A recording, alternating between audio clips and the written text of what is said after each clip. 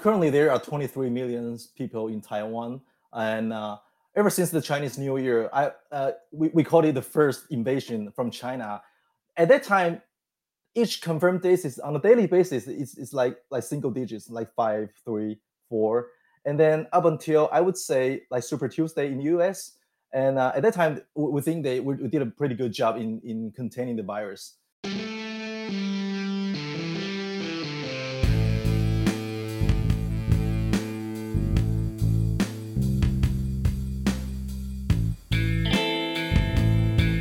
Welcome to the Neurosurgery Podcast.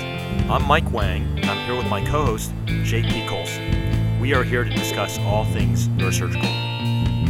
Hi, this is J.P. Colson, a resident in neurosurgery at Rush University. Please note that this is not a CME event, and the opinions and statements made in this podcast do not reflect those of any institution or professional organization. Now, let's get started. Great. So today on the Neurosurgery Podcast, we are very lucky to be joined by an international guest. This is one of our episodes in this series on coronavirus. And today we're going to be joined by Herb Chang. Herb is a neurosurgeon, a spine surgeon in Taipei, Taiwan. Herb was with us in Miami for a year in 2015 and 2016, and we got to know him very well. Herb, welcome to the podcast. Hi, how are you, everyone? My name is Herb Chen. It is my honor to be on the show. I'm really happy for having me. Great. Thanks for joining us. Now, we could talk to you about anything, but we really wanted to focus on the COVID-19 coronavirus pandemic. And my mother is Taiwanese, and I remember following very closely in January about the measures the Taiwanese government took early on, I guess, because you're so close to China. Maybe you could get our audience up to speed on what was going on early on at the end of December and all through January in Taiwan. Yes. First of all, I would say that despite that Taiwan is the closest country to China, either in terms of the geological proximity or ecological cultural activities, we got really lucky that it's been basically an island, so it automatically forms a barrier between us. And I would say that ever since, I would say like Chinese New Year will be the first outbreak in Wuhan and China, and things got really bad, just like what you've seen in Italy or Europe. And you can see from the videos at the time that the bodies are like pulling all over the hospital, and people are just coming in the hospital, but they couldn't get any help. And from then on, the our government, the current administration, put a very early restriction on the export of masks and make sure that everyone has masks in Taiwan.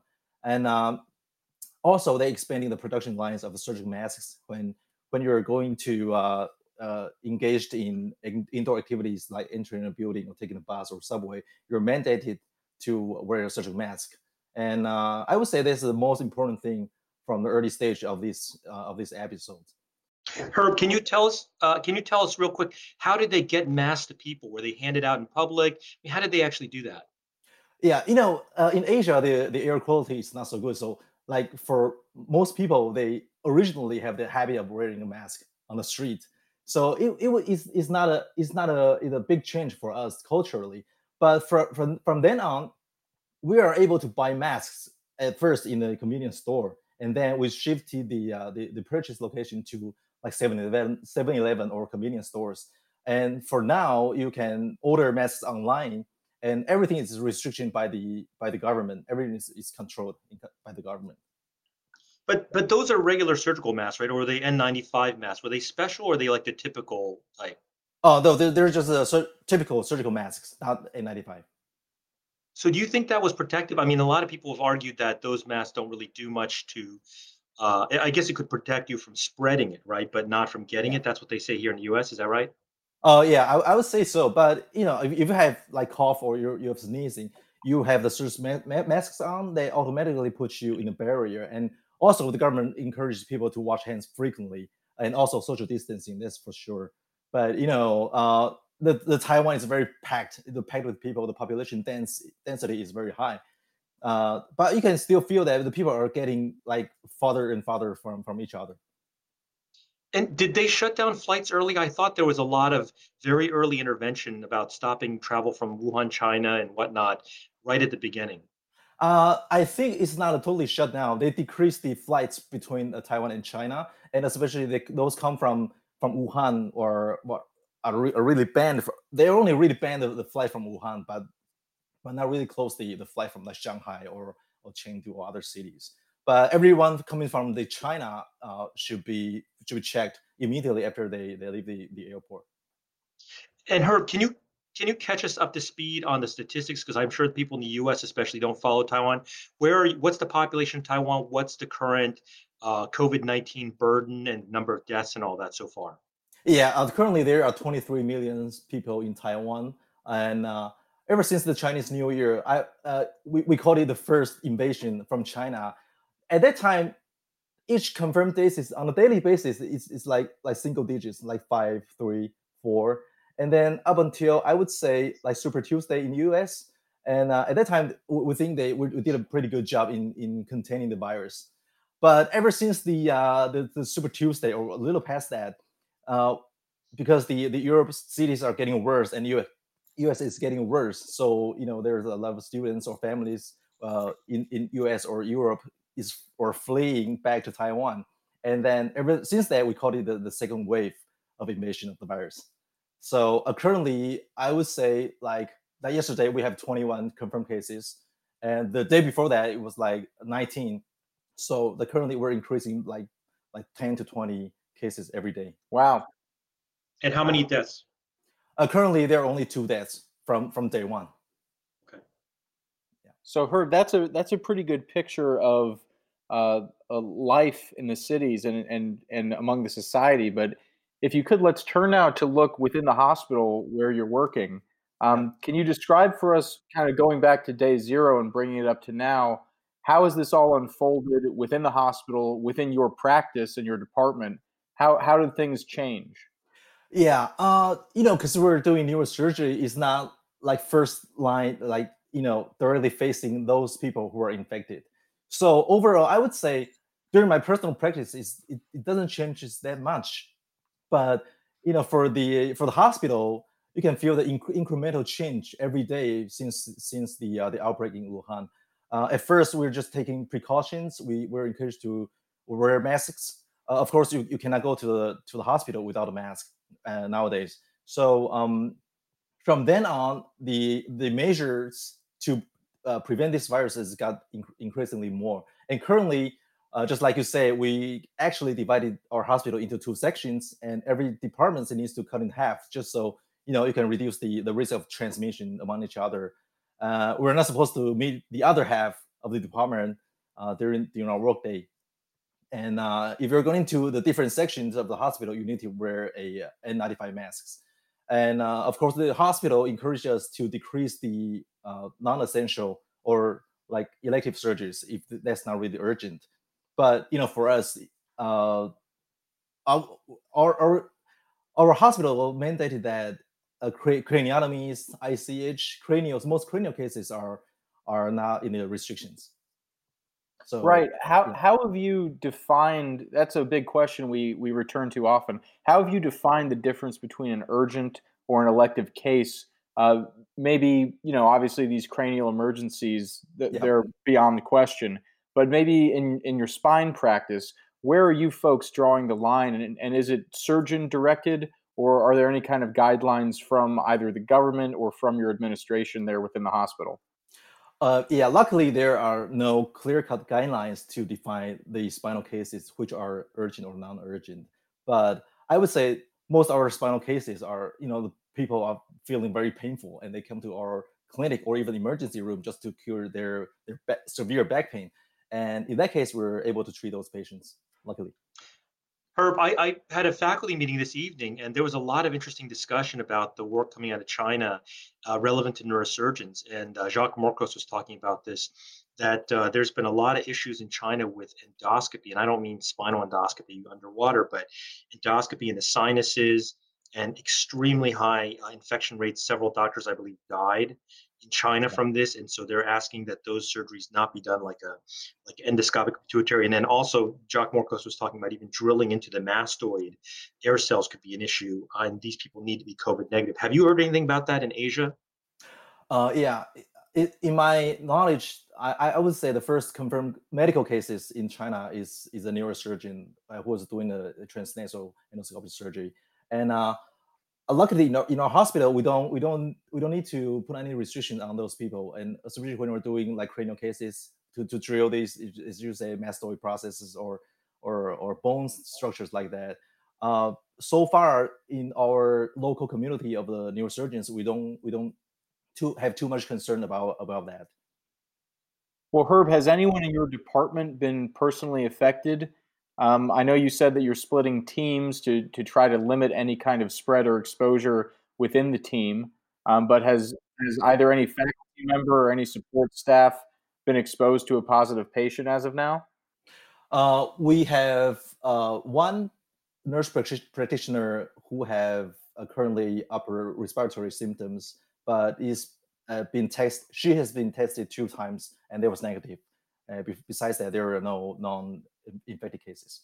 Excellent. And how are you handling patients on your service that are either suspected or, if it's occurred, a positive case? Oh, we put them into isolated wards with negative pressures. So just making sure that there's not spreading. Herb, I feel like we in the US are very lucky because A, we have a large country, so we can see what happens in certain parts and adapt Yeah. to that, like Seattle and San Francisco, New York. But we also have the lessons from Italy and China in the early phase. And I might suggest South Korea and Taiwan for the second wave, right? Yes. Can you talk a little bit about two things? One is the attitudes and the stamina of people. In other words, second wave, it's like, wow, we got to keep going on this. We got to start over again. And then the economic impact of that, of a second wave. Can you talk a little bit about that? Okay. First of all, I'm not expert on the economic condition of the global condition, but I would say that here in Taiwan, people are really, really, gathering together. Like our hearts are on the same boat together to like resist or contain the second wave of invasion of the virus. Everyone is reminding each other to put their masks on, to wash their hands more often, and try not to take the public transportations as often as we used to be. And I would say that has been done a pretty good job. And in this internet in society, Taiwan is basically an IT country, right? IT island, and everyone is staying on the internet. So like, if there are some people, of course, there are some people coming from the US or the Europe that they cannot just stay home for their 2 weeks quarantine, and the Taiwanese CDC will just publish their names, and the internet is going to search you and find you, and everything is done by the local community here. I think that's pretty good.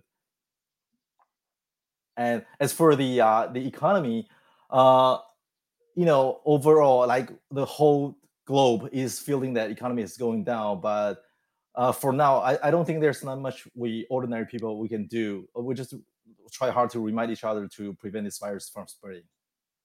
Looking back on this process over the past 2 months, since this all started and now entering the second wave, can you think of anything you wish had been done differently? Any lessons you can offer us as we kind of go through this process behind you here in the States? Uh, yeah, I would say social distancing is the most important thing. Just try not to go outside, stay home. Just go out of the door only for essential, taking for essential business, just like medical or essential stuff of your life, and just cut down any non-essential, non-necessary activities. Do everything at home. I would say that's the most important thing. And of course, when you go outside, the masks are really important. Yeah. Herb, you'll be very disappointed to know the Sandbar, which I know you used to love coming to Oh near yeah, yeah. Miami. I miss They that shut place. it, Yeah. you're right. They Yeah. shut it down this weekend. I was actually out there. It's very sad, and people. Of course, everybody's seen the pictures of the spring breakers here in Florida, right? Yeah. Um, so it's a very interesting environment here in Florida, and I bought some gym equipment, had it installed in my house because people are going nuts not being able to work out. And I went to the gym store, and they're completely sold out of barbells and benches and everything. Oh wow. So Yeah. yeah, I know that you're big into athletics. You do triathlons and all that. What are you doing now to exercise? Can you do it? And what kind of advice do you have? Because we're at the beginning of this, and I can already tell people are already getting very tired of this, and we're like 2 weeks into it. So, what kind of advice do you give to neurosurgeons who want to remain physically active in the midst of all this? Yeah, I got lucky because I moved to a new house. I bought a new house in Taipei, and I have installed a indoor trainer for cycling in my house. We're doing Zwift, if you know that what that is. And mostly currently for me, I do my training is at home. And for me, actually, we don't actually leave the house on a daily basis because I can do my exercises at home, and we have Uber Eats to take care of all the eating jobs. And for staying fit, I do like my self weight training, push ups, and luckily we are not in the face of totally shut down or totally lockdown of the whole city. So me and my wife, my Gabby, we can go out for jogging at the riverside, and that's pretty good. So I Yeah, was my wife's so angry at me because I bought this gym equipment that's taller than our indoor ceiling. It didn't knock out the ceiling yesterday. Yeah, she was not happy. Well, Herb, thank you so much for sharing the Taiwanese perspective on this coronavirus crisis with us. For the listeners, this is going to be one in a long series of episodes we're planning, gathering impressions from different locations around the country and different major centers within the United States to hopefully gain these perspectives and learn from their experience as we go through this process ourselves and as this continues to evolve within our own nation. So, Herb, thank you again for being on the podcast and sharing your experience with us today. Thank you for having me. My prayers are with you. Hope everyone can be safe and strong, and we will see through this together.